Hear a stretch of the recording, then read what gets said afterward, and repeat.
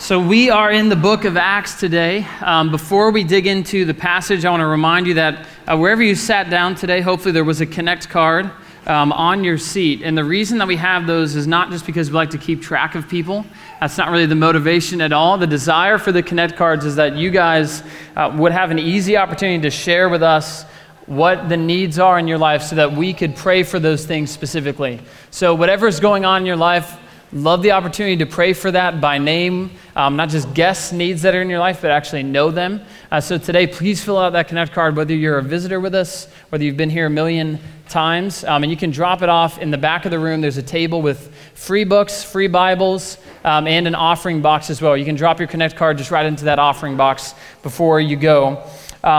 The other thing I want to say before we have our passage read is that our toddler room lead, Kaylee Appelt, is reading our passage for us today. Kaylee does a wonderful job orchestrating and leading the toddler room for all of our young kids. And so today, as we turn to Acts chapter 9, we are in verse 10, Acts chapter 9, verse 10. Glad that you're here with us as we're continuing this series through the book of Acts. I'm going to invite you to stand with us, and we're going to read this passage out loud. And we stand at Maranatha out of reverence for God's word. So if you're able, please stand with us. Acts chapter 9, verse 10 through 19.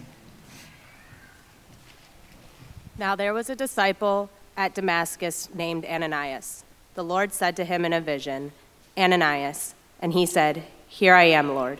And the Lord said to him, "Rise and go to the street called Straight, and at the house of Judas look for a man of Tarsus named Saul. For behold, he is praying, and he has seen a vision, a man named Ananias come in and lay his hands on him so that he might regain his sight." But Ananias answered, "Lord, I have heard from many about this man, how much evil he has done to your saints at Jerusalem. And here he has authority from the chief of priests to bind all who call on your name." But the Lord said to him, "Go, for he is a chosen instrument of mine to carry my name before the Gentiles and kings and children of Israel. For I will show him how much he must suffer for the sake of my name." So Ananias departed and entered the house, and laying his hands on him, he said, "Brother Saul, the Lord Jesus, who appeared to you on the road by which you came, has sent me so that you may regain your sight and be filled with the Holy Spirit." And immediately something like scales fell from his eyes, and he regained his sight. Then he rose and was baptized, and taking food, he was strengthened. This is the word of the Lord. Thanks be to God. You may have a seat. Let's pray together. Father God, we are grateful today, Lord, for the grace you have shown us in Jesus Christ. We're grateful today for your word. Lord, even as we read at the beginning of our gathering today, that your word is perfect, that the law of the Lord is sure, that it is clean, that it is without fault, that it is, Lord, everything a reflection of who you are, and so it is great. And so as we open your word, God, as we open the word that you have inspired and preserved through the ages that we might know you, Lord, help us to know you. Holy Spirit, be our teacher today, and let the words of our mouths and the meditations of our heart be pleasing and acceptable in your sight, O Lord, our rock and our Redeemer. Amen. So today I want to remind us where we are in the story of Saul. All right, throughout the book of Acts, these different characters kind of enter into the stage at different times. A few weeks ago, we were talking a lot about Philip, and we went through things that he did for a few weeks, and then Philip kind of rode off into the sunset, and now Saul has become a more prominent figure in the book of Acts. Last week, Jeremy was preaching about Saul and the conversion of Saul, how the time when Saul came to see Christ, right? He was, if you don't know this about Saul, he wasn't exactly a likely convert to Christianity. He wasn't exactly the one that you thought was about to become a believer in Jesus. He was, if you go back to chapter 8, he was the known man who was persecuting the church. It even says he was ravaging the church. He was attacking the church. He was all about trying to stomp this church of Jesus Christ out as quickly as he could with as much violence as he could. And he was doing a really good job of attacking it. And so Saul is not even content to stay in Jerusalem. He hears about believers in Damascus, and so he asks for permission to even travel a long way just to go find more believers and attack them there. And so that's the road that he is on as Christ confronts him and knocks him off of his horse and on to the ground. And as he says, Saul, why are you persecuting me? It is I, the Lord. And in that moment, Saul realized that he had been blind the whole time to the reality that this Jesus of Nazareth was, in fact, the Messiah that he was persecuting. But even though he was blind to that reality before and he sees it now, God actually ironically leaves him physically blind, even though spiritually his eyes have been opened. And so last week, Jeremy talked about how the main point of last week was really the fact that God's power shows up to save even the worst of sinners by his grace. And this week, the real central theme for us, the real central thing for us is that God's power doesn't only save, but it also uses sinners by his grace. God's power doesn't only save, but it also uses sinners by his grace. If you want to remember one thing, it's the one phrase that's been in my mind for about 2 weeks now, because Jeremy preached last week, so I had 2 weeks to look ahead to this passage. And the phrase that's stuck in my head over and over and over again is this one phrase: he is a chosen instrument of mine. We're going to talk about what that means today. So Saul gets introduced here in verse 10, starting in verse 10, this introduction of Saul, not to us, but to Ananias. And God says in verse 10, look, Ananias, there's a man, this is in verse 11, rise and go to the street called Straight and look for a man of Tarsus named Saul. Which is an interesting way for God to introduce Saul to Ananias. Because Ananias definitely knew who Saul was, right? You find that out in the very next verse. He says, oh, Saul of Tarsus, I know that name. But God doesn't introduce him anymore as Saul, the persecutor of the church, the attacker of the church. He says, Saul of Tarsus. It's a different guy that you are going to meet. Now, Ananias understandably asks for some clarity about this command. Look at verse 13. Lord, you can hear I hope we can hear the trepidation, the worry in Ananias' voice. Lord, are you sure? I've heard from many about this man. I've heard how much evil he has done to your saints at Jerusalem. And even here, he has authority from the chief priests to bind all who call on your name. If you were in Ananias' shoes, I think you would say much the same thing, right? If God said, I want you to go and find this guy, picture whoever you think might be the worst person to go meet. And he says, I want you to go find them. I want you to lay your hands on him and pray for him so that he can receive his sight. And he says, God, I know who this guy is. I know that he has persecuted not just men, but women too. It says in the verses before, he was throwing men and women in prison, which in that day was pretty uncommon to not only imprison men, but to imprison women too. So he is imprisoning men and women. He's attacking your church. He has even approved of the murder of multiple saints. He has done everything he can every day since the resurrection of Christ to try and demolish everything here. God, are you sure you want me to go and talk to that guy? Are you sure I can go and talk to that guy, the one who has attacked this church? Think about how much evil he has done. Think just for a moment, people in your life that if God told you to go and speak with them, if we're honest, we might have a reaction of, God, do you know how much evil they've done? I don't know if I can. I don't know if they deserve it. But God responds to all this by saying, not that anything is untrue. Instead, he says in verse 15, go, for he is a chosen instrument of mine to carry my name before the Gentiles and kings and the children of Israel, for I will show him how much he must suffer for the sake of my name. So God says, yes, all that is true. He essentially grants that to Ananias based on the fact that he doesn't rebut any of it, right? He doesn't quibble with Ananias about, oh, it really isn't that bad. He hasn't really done that much evil. He's really not that scary. He just says, go. I know all that's true, and I want you to go. Because he is now going to carry my name. And he's not only going to do that, but he's going to suffer for the name that he once persecuted. He's going to suffer for the name that he was once attacking. There's two amazing things about this little verse right here, these two verses. The first is that we have to remember that being a chosen instrument of God, being useful in God's service and in his work, has nothing to do with a lack of suffering or a presence of suffering.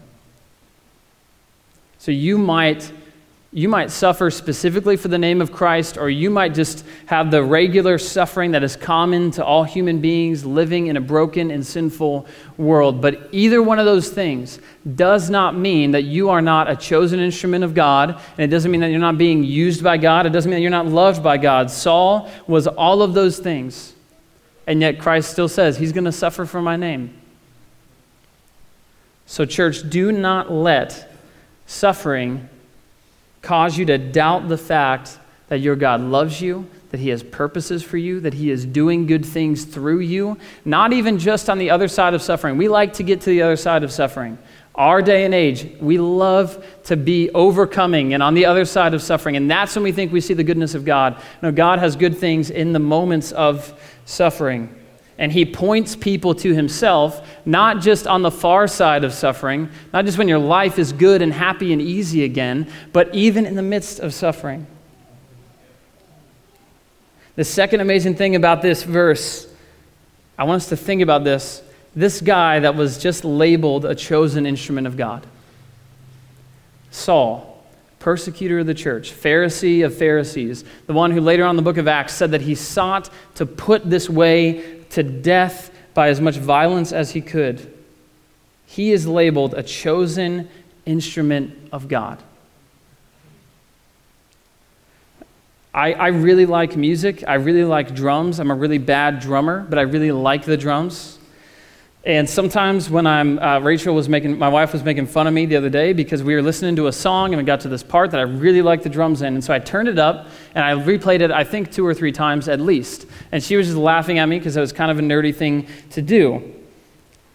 But there are some things that are so great and glorious that when you hear them, you're like, oh, I got to hear that again. I'd like to hear that louder. I'd like to hear that clearer. And when we read this verse, I hope it makes us pause and stop to think for a moment, wow, I need to read that again. You probably think, if you've been in church for a while, you have a great deficit here because you probably think of Saul as the Apostle Paul, who wrote all the great letters and who did all these great things for Christ. Here, right now, that is not Saul. Saul is literally a murderer. Saul is literally an attacker of the church. If he was alive today, he would be public enemy number 1, that we would do everything we can to avoid him, to not be found by him. And God says, he is a chosen instrument to bear my name to Gentiles, to kings, to the people of Israel. That's an amazing insight into how great and infinite God's grace is for a sinner. So don't rush by that. He's no longer Saul of Tarsus, the Pharisee, the persecutor, the one who was, chapter 9, verse 1, breathing threats and murder against the disciples of the Lord. He's no longer that. He's a chosen instrument of God. He is God's workmanship. He takes this man who is traveling from one town to another to attack Christians. And instead, if you remember the story from last week, he knocks him down blind, and then he says, you are going to go into that city, but you're going to go in there and you're going to wait until I tell you what to do. And we see Saul as he deals with the reality of Christ. He's fasting, right, out of this desperation he must have felt. Right, his whole world just came crashing down. And he's realized how much sin he has committed. So he's fasting and praying to the Lord. But listen, I don't want us to just understand how amazing that is for Saul. The really vital thing I want us to understand is that it's not merely the plan of God to save Saul from all his wickedness and to take Saul out of all that and then make Saul a glorious instrument for his name.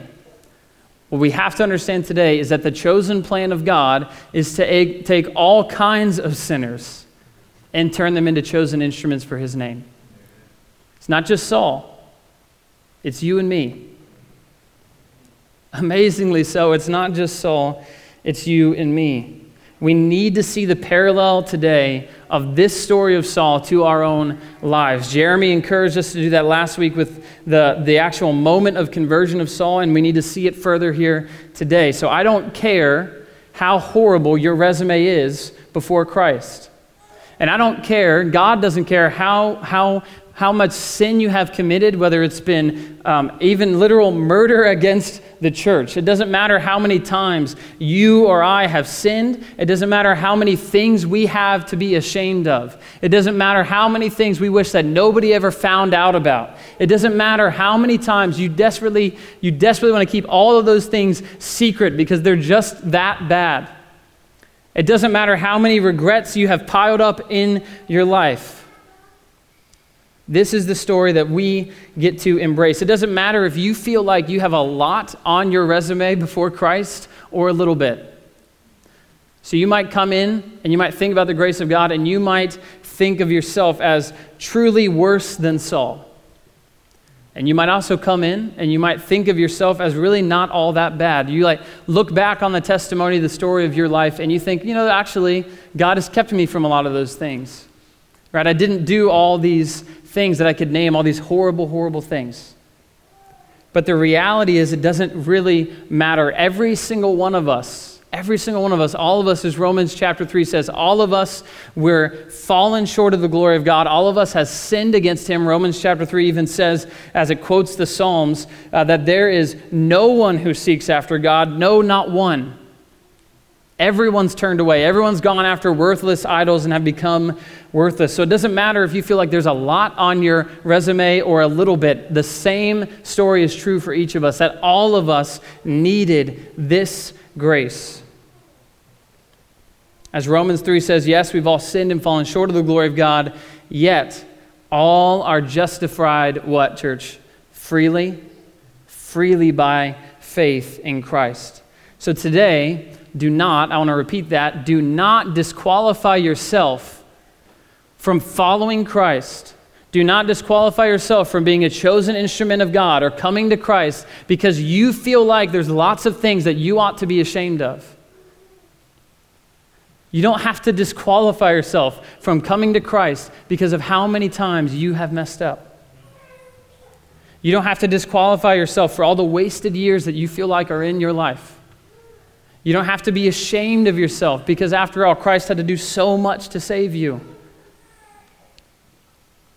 Because you think your past is too great, or listen, because you think that even in the present, you don't have things together right now the way that you should. Maybe right now you are an absolute mess. Maybe there are all kinds of things in your life that you need to repent of, that you need to walk away from. You are still not disqualified from Jesus Christ. God's grace is greater than all those things. As it says in 2 Corinthians, God made him who knew no sin, Jesus Christ, to be sin on the cross so that we would become the righteousness of God. What that verse is saying, in maybe confusing words, is that on the cross, what we see is that Jesus Christ took on the entire identity of a sinner.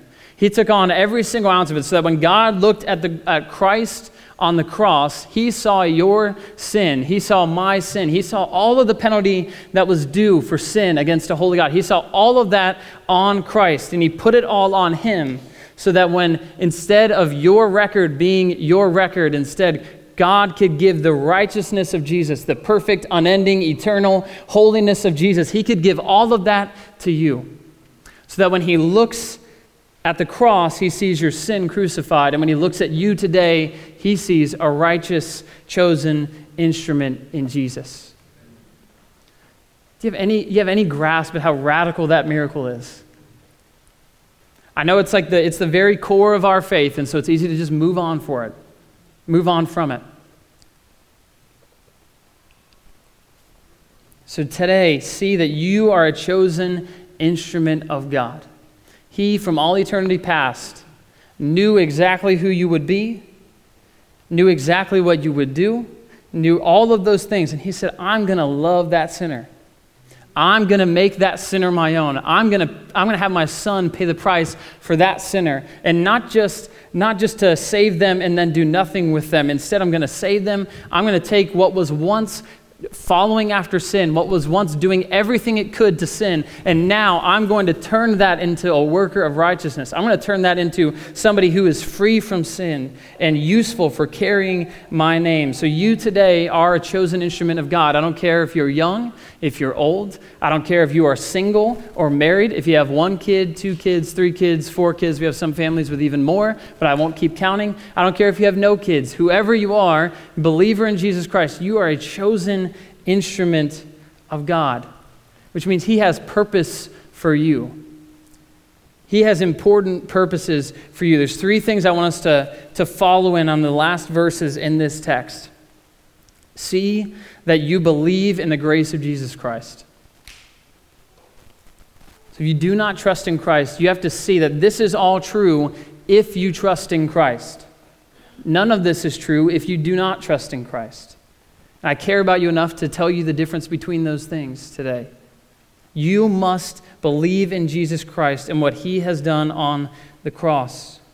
And listen, when you believe in Christ, church, I want you to believe that you are actually forgiven. I want you to believe that you are actually forgiven. You are no longer what you were. You are a new creation in Christ. Even as Stephen prayed earlier, that we would live into that freedom for which Christ has set us free. I want you also to believe that God has showed you his grace so that you can show his grace to others. That's why he saved you. It didn't just instantly take you to heaven. He has saved you. He's shown you his grace so that you can show his grace to others. And also believe that mission is best carried out alongside other believers and not simply by yourself. Look at verse 17 through 19 here. So Ananias departed and entered the house, and laying his hands on him, he said, Brother Saul, the Lord Jesus, who appeared to you on the road by which you came, has sent me so that you may regain your sight and be filled with the Holy Spirit. And immediately something like scales fall from his eyes to confirm for Saul, I think, the truth of this message of Christ. And he regained his sight. Then he rose and was baptized, and taking food he was strengthened. And even in the next verse, or in the next paragraph maybe in your Bible, for some days he was with the disciples at Damascus. So what does Ananias call this murderer when he comes into the room? Brother Saul. And what does he do for him? Baptizes him in the name of the Father, the Son, and the Holy Spirit, right? Baptism is this covenantal proclamation that God makes to us that says, you are mine. So he's given a new title of brother. He's given a new identity in baptism. And then what do the disciples in Damascus do? The ones that he was traveling there to persecute them, what do? They let him come in. They let him walk in the door. You think about how hard that would have been? To trust God's grace enough to let someone like that into the door? But they understood that their testimony was just like Saul's. At the very bottom of all of our stories of coming to Christ, the very bottom is all the same.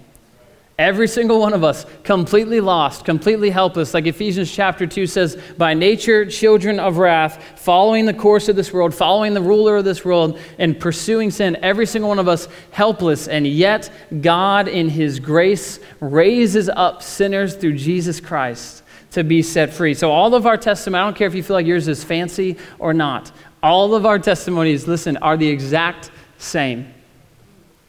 And it's really important that is true. And we have to actually delight in the fact that they're the same, because if they were different, then it'd be really easy for us to get into some kind of weird, we like to compete about things, to get into some kind of weird fight about like who's a better Christian based on who has a more extreme or more cool testimony, or maybe who has a less extreme and less cool testimony, right? You might be somebody who's grown up in church your whole life. You've always been a pretty good kid, pretty good adult, and it might be tempting for you at times to look at people who have come to Christ and were extremely messy and maybe are extremely messy, because you've forgotten that your testimony is the same as theirs. And so they recognize that, so they welcome him in because they know that if God has welcomed somebody in, it's our job to welcome him in as well.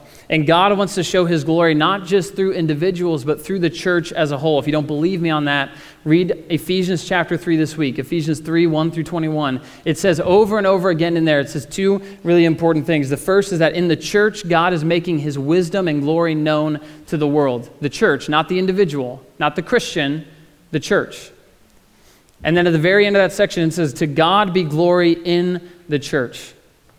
The way in which God, the primary means by which God is using sinners, redeemed sinners in this world to reach this world is through the beautiful, wonderful relationship of the church.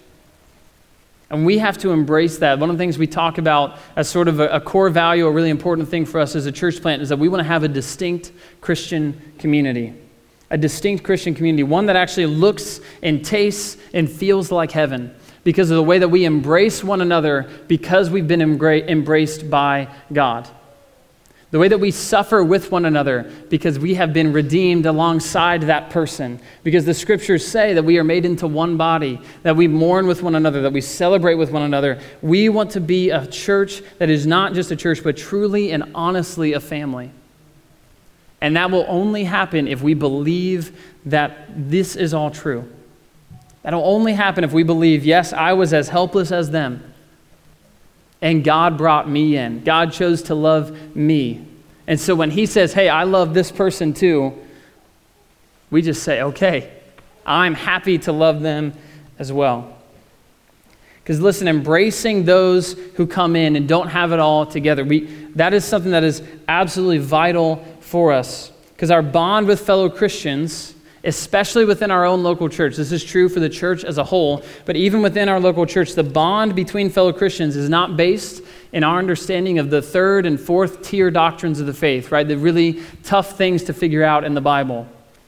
The things which Christians can disagree about. Our unity is not based in the fact that our histories are similar, our families are similar, that our skin color is the same, that our age group is the same, that our life situation is the same, that we even just like being around each other. We just get along easily. Our unity as Christians is not based in any of those things. It's not based in the fact that you have the same career as somebody else, or that your house, your kids seem to like their kids, or anything like that. It is based solely on the fact that you have been given a brand new identity in Jesus Christ.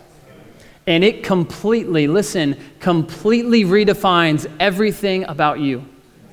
Because listen, you don't want your old identity. That might sound scary, but you don't want the old one.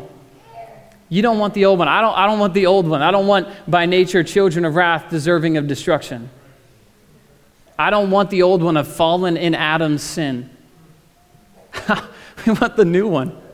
We want the new one of forgiven, free, made into sons and daughters of God, delighted in by the Father, raised up and seated with Christ in the heavenly places so that in the coming ages he might make known to us his grace, the eternal riches of his grace through Jesus Christ. That's what we want. And if we want a church that tastes and feels like the kingdom of God, we have to truly believe in that. Because in Christ, you and I go from that child of wrath to his workmanship, his great work that he has completed. He's created us in Christ Jesus for good, God-glorifying works. It's Ephesians 2, chapter 10, that he has created beforehand that we should walk in them. Because God's grace not only redeems you from your sin, it not only buys you back from sin, it also redeems you to carry his name forward. So wherever you are, Canal Winchester, Groveport, Lithopolis, Columbus, Grove City, we're spread out all over the place. Pataskala, I don't know, anybody want to shout anything else out? No. Wherever you are, listen, you are the chosen instrument of God to reach that place. Maranatha is built on this. It's not about the organized church reaching your neighborhood, coming up with really good, fancy things to reach everybody around you. I do this too. Man, I wish the church had more presence in my neighborhood. I am my church's presence in my neighborhood. You are your church's presence in your neighborhood. That's why God has you there. You are his chosen instrument. And yes, we do that as we link up together as the church. It's even one of the reasons we have community groups. That's one of the reasons we do all of those things.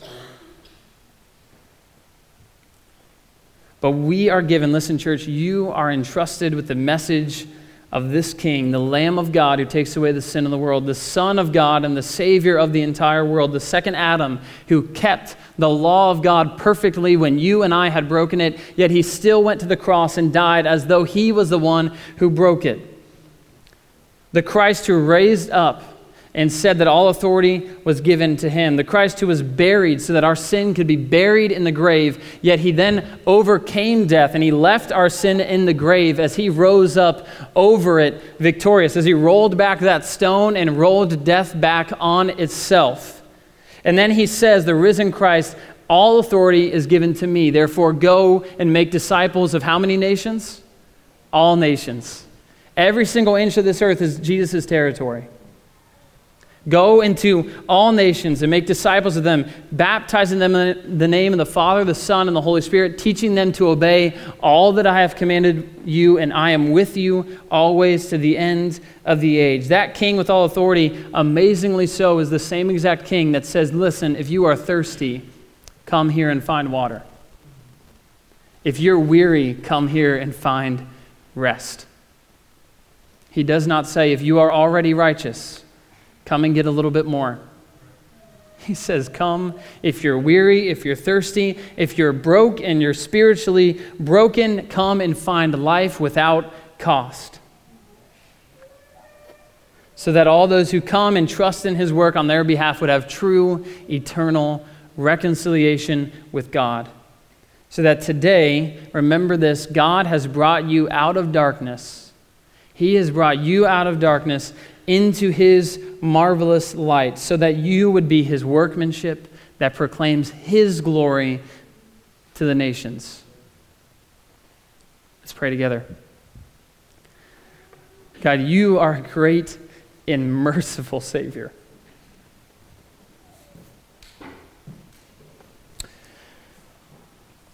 Lord, your mercy knows no end. And we are grateful today that we get to receive it. Lord God, I pray that you would open our eyes daily to see how humble we ought to be in light of how great our need is. But Lord, also please be quick to comfort us with the truth that you have surpassed that need by your grace. And in Jesus Christ, we have everything that we need. Lord, may he be our song. May we be useful, chosen instruments in your hands. We pray all this in the name of the Son, the power of the Spirit, and to the glory of God our Father. Amen.